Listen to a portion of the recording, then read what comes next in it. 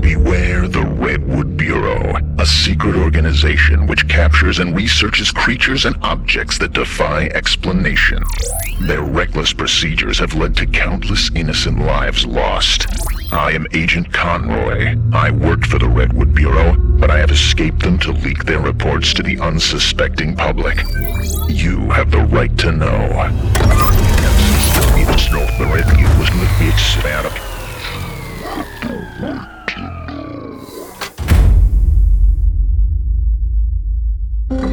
Redwood Bureau Phenomenon 0141.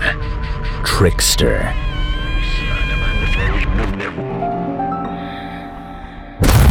RBP report 0141 initiated.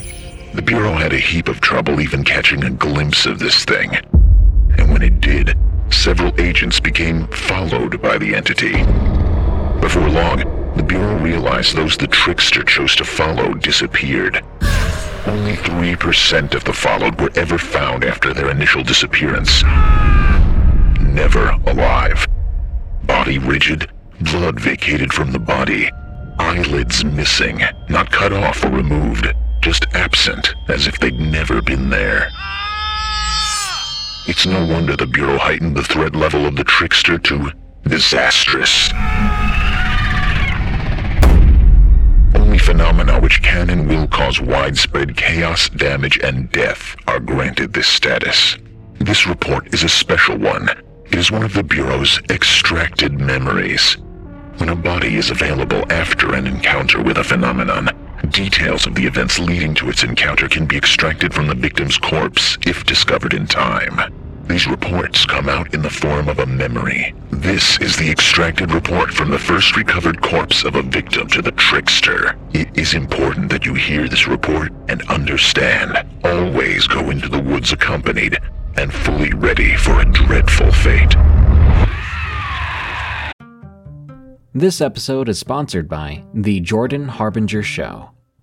Named the best podcast of 2018 by Apple. Tons of fascinating guests. Untold stories you won't hear anywhere else. Expand your wisdom and discover other perspectives that you've never considered before with The Jordan Harbinger Show. Join Jordan as he interviews high-profile people as well as intriguing personalities. Each episode features a discussion that might just take you anywhere. I recommend episode 970, where Jordan and guest Annie Jacobson talk nuclear annihilation. How likely is it? How scared should you be? And what comes after? There's also episode 886 with David Farina, which delves into the wacky world of flat earthers. These episodes are great starting points, but you're sure to find deep, interesting, and thought-provoking topics throughout Jordan's catalog. Turn off the music and turn up the wisdom with The Jordan Harbinger Show. We really enjoy this show and we think you will as well. There's just so much here. Check out jordanharbinger.com/start for some episode recommendations or search for The Jordan Harbinger Show. That's HARB as in boy, IN as in Nancy, GER. You know, some people enjoy composing their own music, chord by chord, and others are happiest when they come across that one perfect song. Work is not a lot different than that. Whether you prefer building your own workflow or using a pre-made template, with Monday.com, you and the team can work in a way that's comfortable for everyone. Tap the banner to go to Monday.com and build your own amazing workflow, or find an awesome template. No judgment.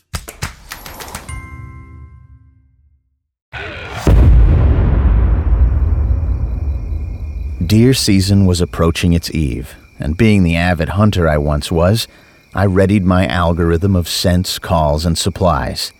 The first day of deer season, I was sure to be out there. Hunting was a passion of mine. I enjoyed it, but not as a game. I respected my kill.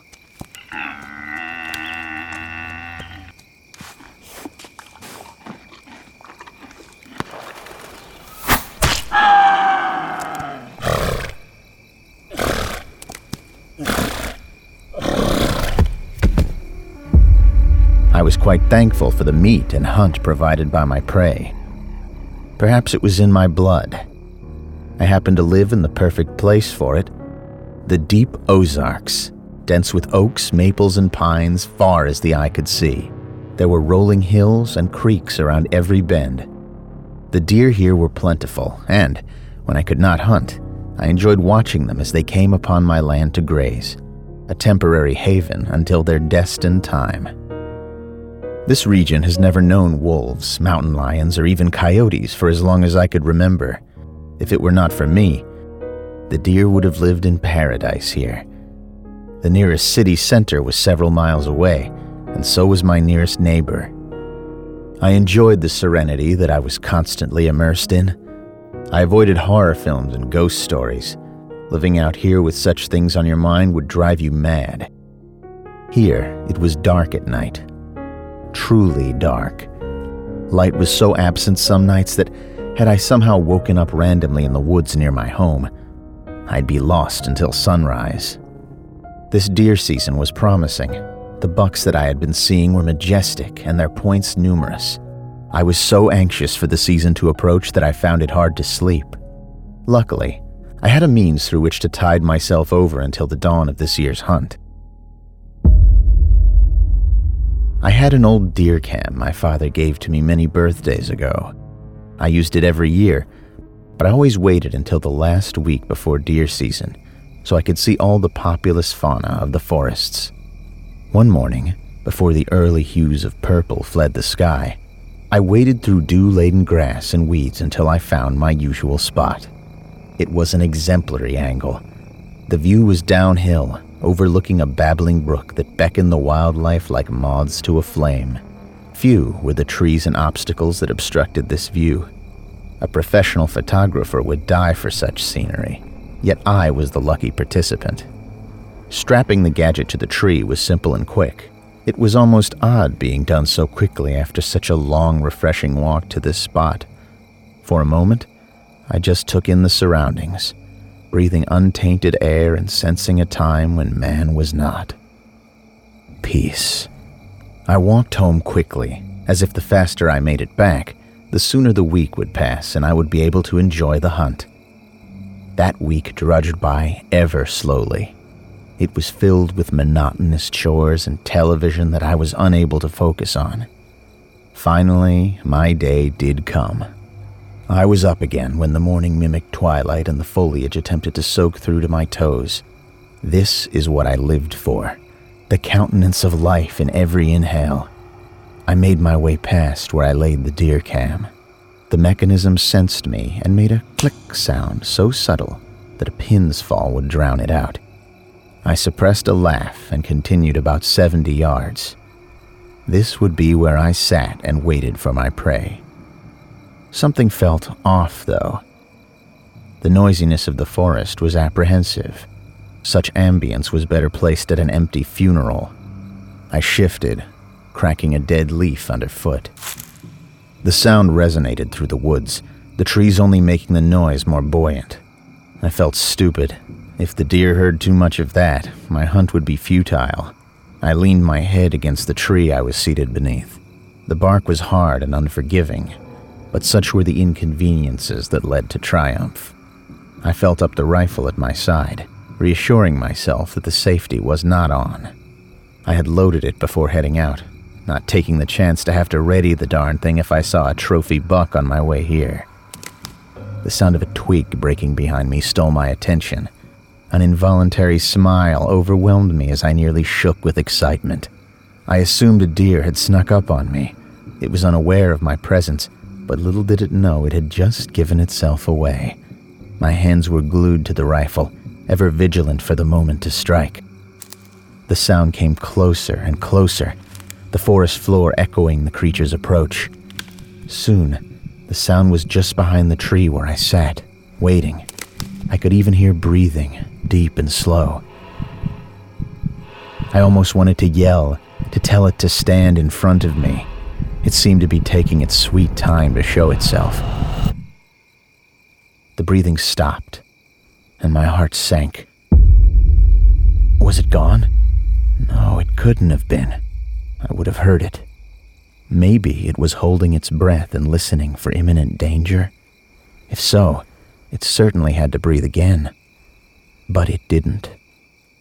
I waited for a half hour, my rear becoming sore from my unchanging position. The thing was gone, and it had somehow eluded me. I was frustrated. I turned my head slowly, revolving my skull around the tree like disagreeing cogs. I saw the forest abruptly behind me, and there was nothing. The same noiselessness remained, and there seemed to never have been another presence at all. I stood up. The hair on the back of my neck did the same. I was not scared, per se. I was simply uneasy, because as I checked the soil where the sounds emerged, there was no evidence, no tracks of any kind. What the hell had I heard? My skin became goose flesh as instinct forced my gaze in every direction. Compulsively, I looked up, as if the thing had silently crawled up the tree, but the thin branches were as empty of a presence as they were of leaves. The all-too-familiar sound came again from my left, this time from my right. The sounds were coming from everywhere and nowhere at the same time.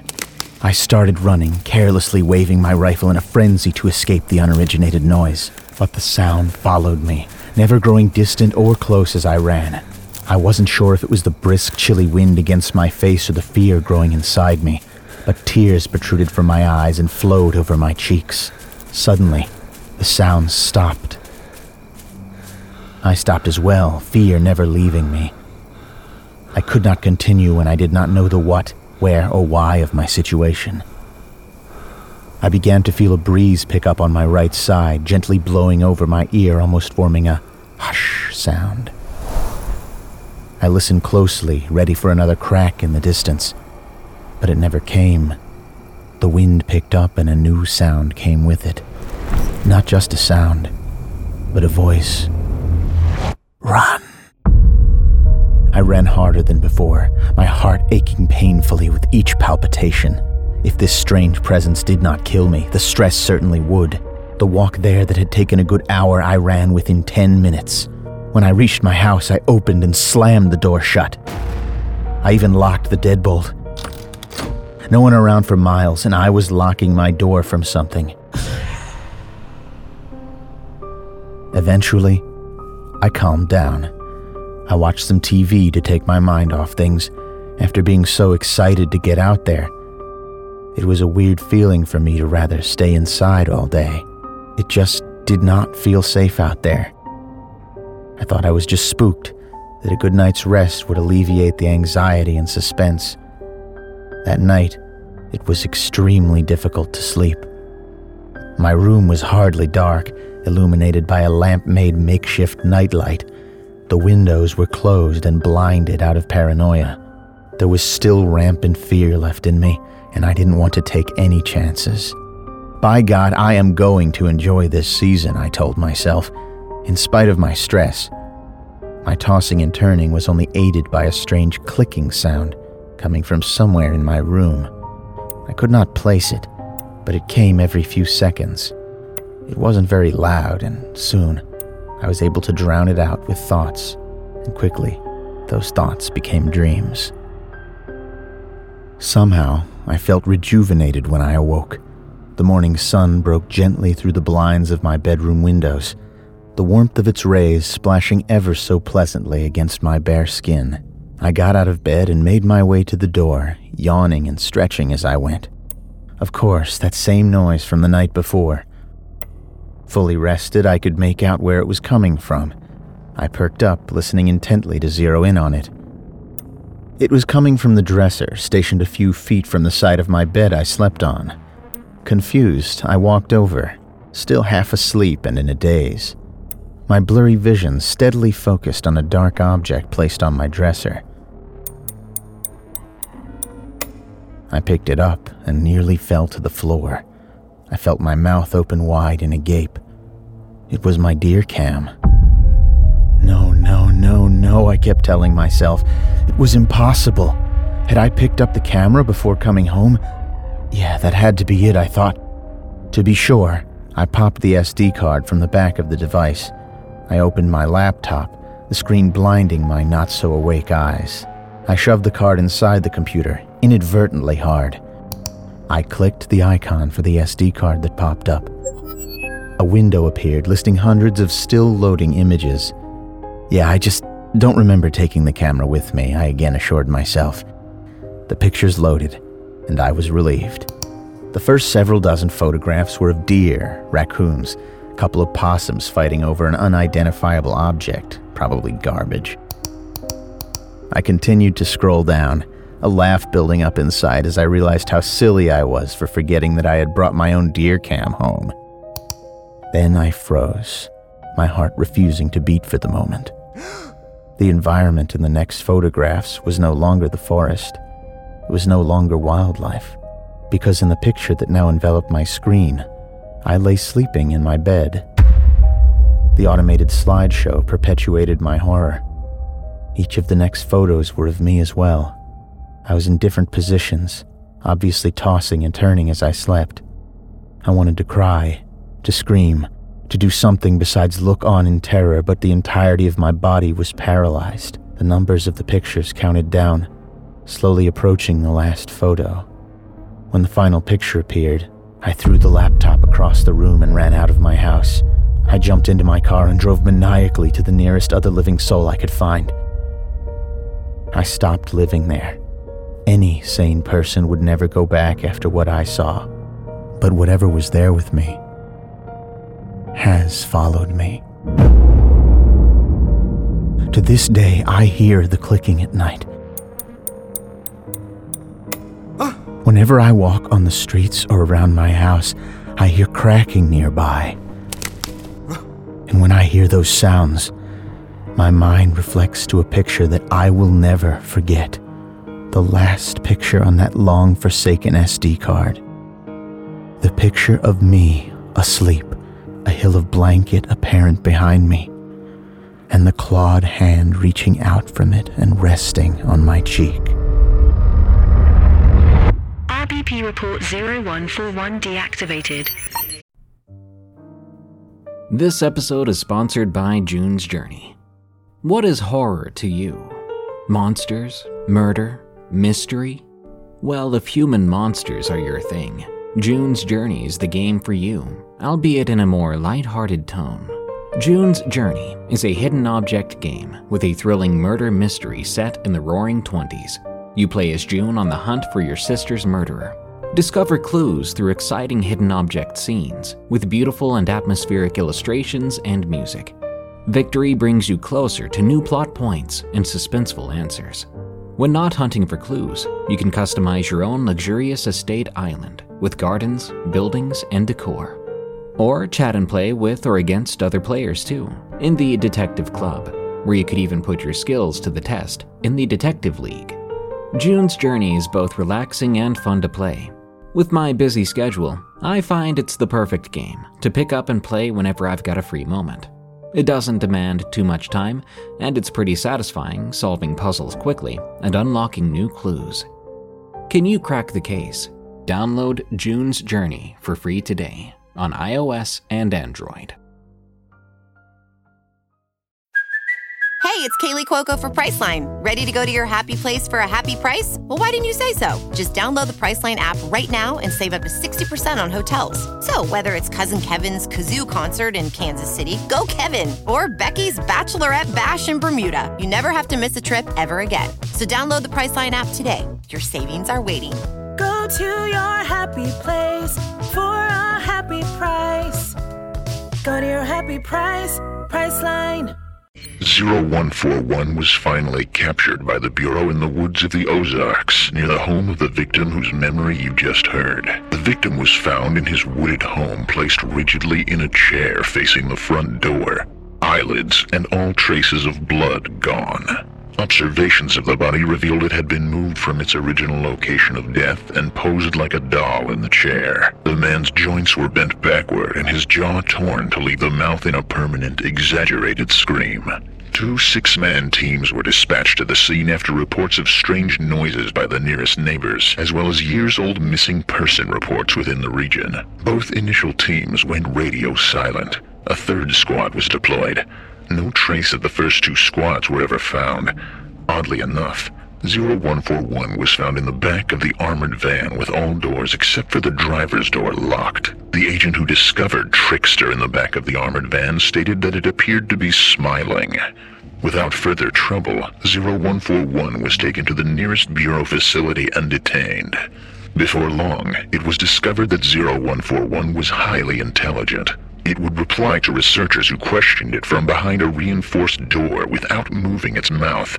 Replies seemed to come from everywhere at once in a strange whisper that existed only in the researchers' heads. This was discovered after researchers attempted to record replies and found the whispers absent from the recordings.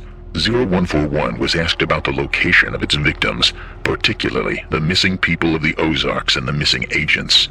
Its reply was, "A place not far, one you cannot see." Researchers asked if they were alive. "Neither alive nor dead, and yet suffering." When asked why it took and harmed people, it answered, "So much fun to be had." To this day, Redwood Bureau still contains the Trickster phenomenon. It has never attempted an escape. However, since its arrival, the agents assigned to guard the wing of the facility containing its cell, one goes missing every 3 months.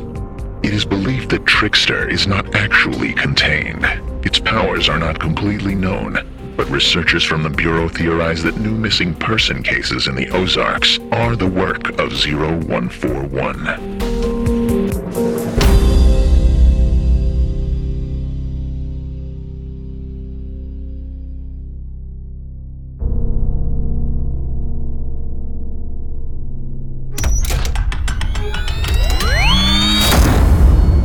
I'm Josh Tomar, host of Redwood Bureau. Thank you for listening. Redwood Bureau is a horror fiction podcast and part of the EerieCast podcast network. For more dreadful terrors, follow Redwood Bureau on Spotify and iTunes, and check out our other podcasts like Unexplained Encounters and Freaky Folklore on your favorite podcast platform. You can find me on Twitter and Twitch under username Tomamoto, Tomamoto, and my voiceover is featured in a wide variety of your favorite video games, anime, and other animated shows. Until next time, don't forget, this world is a strange one.